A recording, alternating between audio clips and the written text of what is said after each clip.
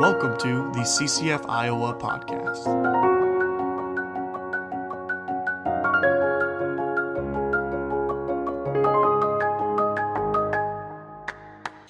Welcome back to the CCF Summer Study. We're going to be looking at 1 Timothy 3 in this episode.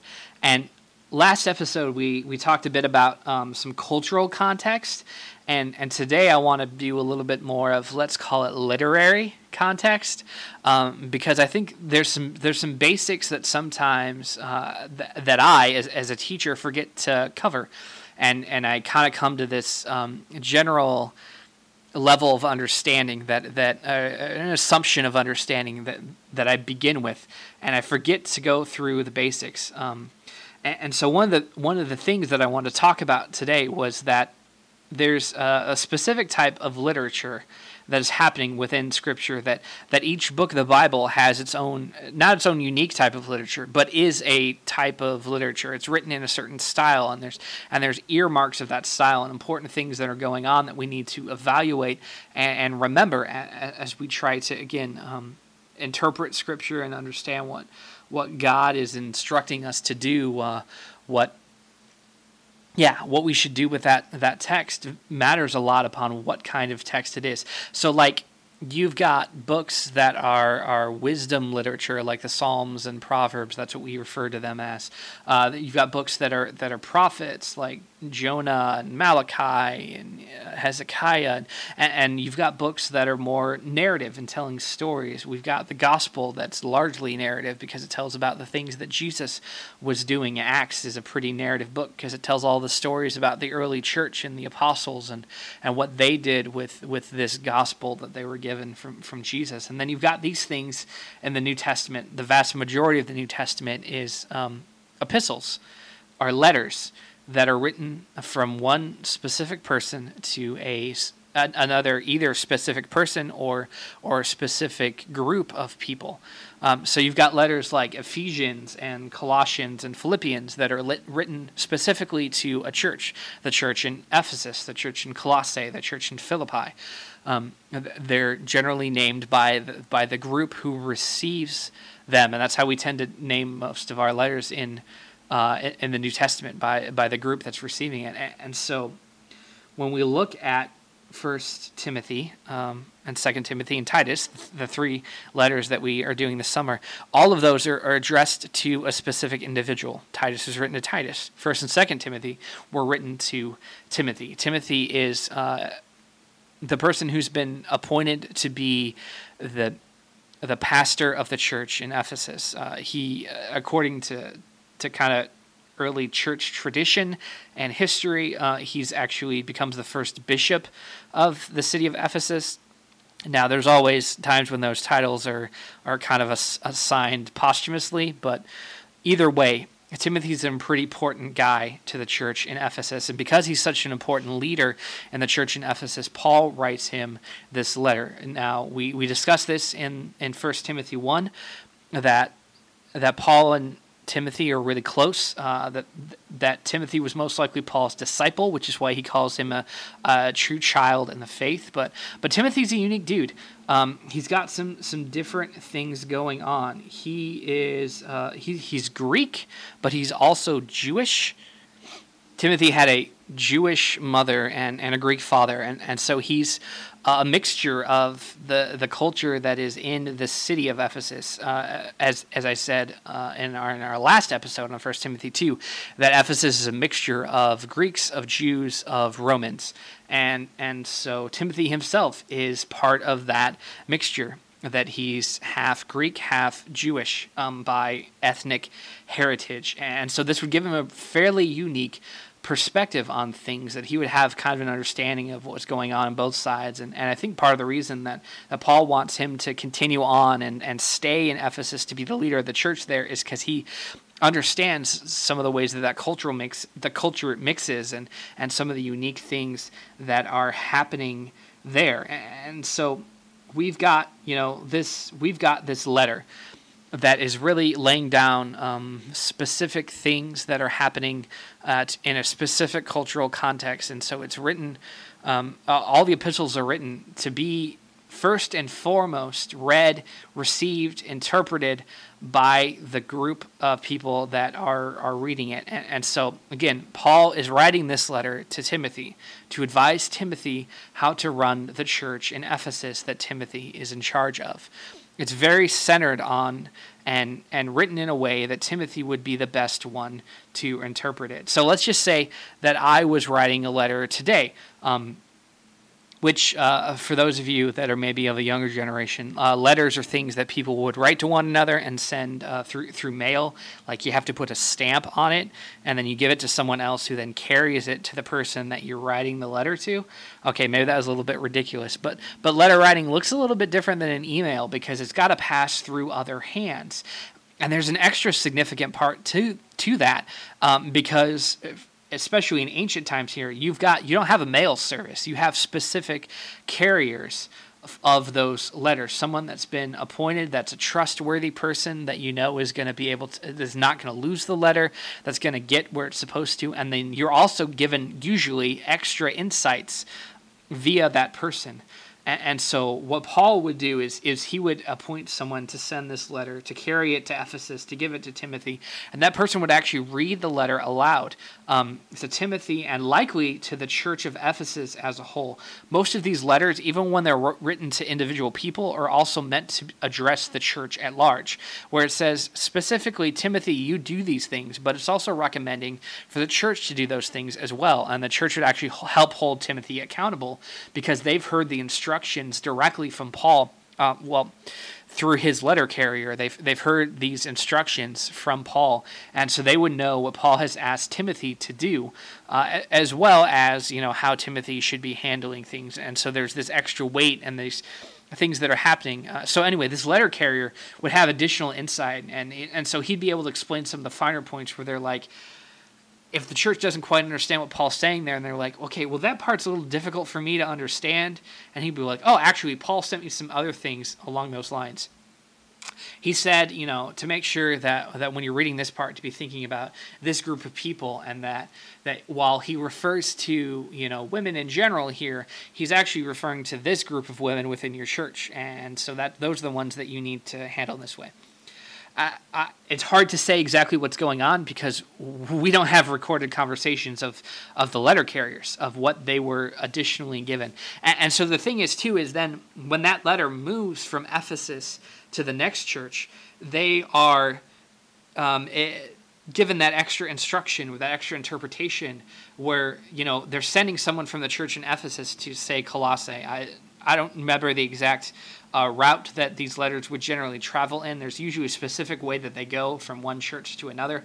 But if it goes from Ephesus to the next church, Smyrna or Pergamum or Colossae or whatever church it goes to next, that letter carrier would be able to have some specific interpretation saying, hey, I just came from the church in Ephesus. I want you to know this is how things look there. So even though this letter's written to Ephesus, this is kind of how maybe you guys could take it in your church. And so he'd help them understand some of that cultural context. And so this is all happening within this literary genre of a letter, that there's these things that are explained a little bit more. And so when we are digging into a letter like this, we are at really huge disadvantages because we're hearing, for one end of a conversation, just what Paul has said to Timothy, nothing about what Timothy has said back to Paul or what even maybe preceded this specific letter that Paul wrote to Timothy. We don't hear anything from the letter carriers that has some more of that cultural insight or just clarification on points that Paul was making where maybe needs a little bit more help. We have to reconstruct all these things through some research and through listening to experts and archaeological finds and all kinds of other things that are going on that seem really inaccessible to us. And so I guess what I'm trying to say is, because of knowing this literary genre, I'm not saying that these words of Paul are like less important or that you shouldn't listen to the scripture here, because there's this thing about scripture that I trust that God is using it. I trust the biblical canon that has been put together throughout history, that God's been using all those voices throughout all time to show us certain things. But I do want to let you know that there are sometimes when these things I guess I want to caution us against trying to universalize everything that we read in Scripture and just saying we have to take it at face value. We have to do literally what it says in every circumstance, in every context, and we have to apply it.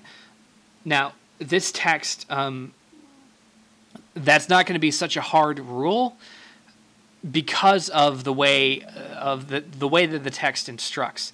I think that if we use this, well, let me try to read some of the text, and then we'll talk about what I'm trying to get at here. So this is 1 Timothy 3. Here's a trustworthy saying: whoever aspires to be an overseer desires a noble task. Now the overseer is to be above reproach, faithful to his wife, temperate, self-controlled, respectable, hospitable, able to teach, not given to drunkenness, not violent but gentle, not quarrelsome, not a lover of money. He must manage his own family well and see that his children obey him. And he must do so in a manner worthy of full respect. If anyone does not know how to manage his own family, how can he take care of God's church?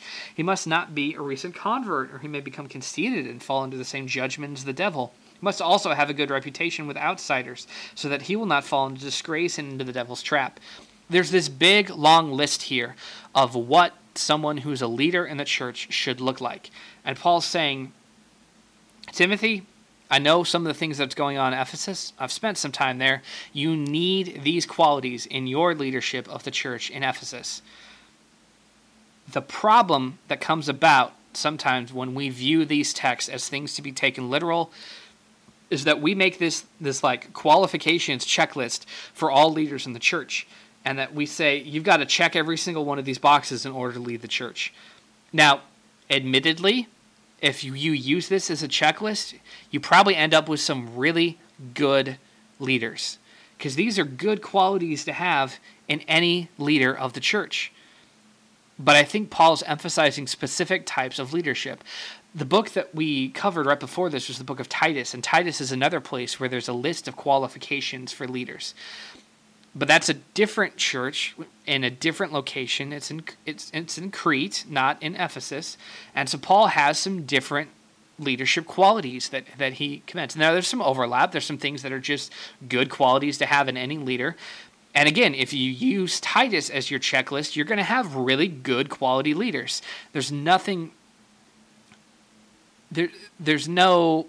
It's not bad to use it as a checklist. But what happens is if you say that everyone has to absolutely meet every single one of these criteria in order to be a leader in the church, I think you're going to end up overlooking some really darn good leaders that maybe just don't quite fit because they're single. They don't have kids yet. Like, there's some things that if you take this completely literal and completely say you absolutely have to be every single one of these things, every single aspect of all these characteristics, and have to follow it to a T, you're going to end up leaving out some really good people in your church who could have been really great leaders, because Paul's not writing to your context. He's not writing to your church. If you got a letter from Paul that was addressed to you, he might have different qualifications for the leaders for your church. And so absolutely use these as a template. Use these as a way to think about leadership. But the most important thing that I think we should draw from this passage, from the passage in Titus, for any other places where it talks about what leaders should look like, is the reminder that God looks at the heart. Don't pay attention to status symbols. Don't pay attention to wealth. Don't pay attention to influence. Don't even pay attention to people who are really like strongly desiring to be leaders because they want to have power. Pay attention to their heart, to their deeds, to the fruit of their lives. If they're living godly, holy lives that set them apart, then those are the kind of people you want to have on leadership.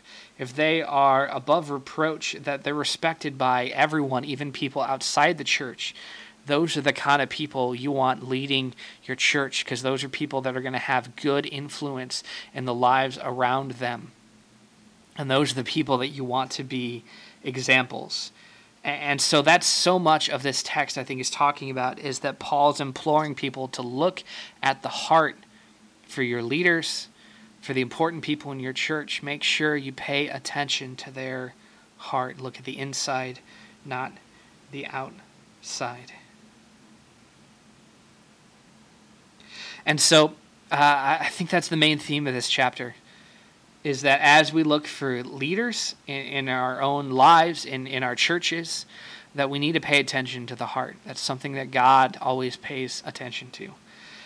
There's some additional text in chapter 3 that I think is worth reading, worth thinking through, but I really wanted to emphasize the aspect of church leadership and the ways that we need to be paying attention to the literary context to know that this was something that Paul was writing for a specific church in a specific time in a specific place, and it has specific instructions that were really good for that church.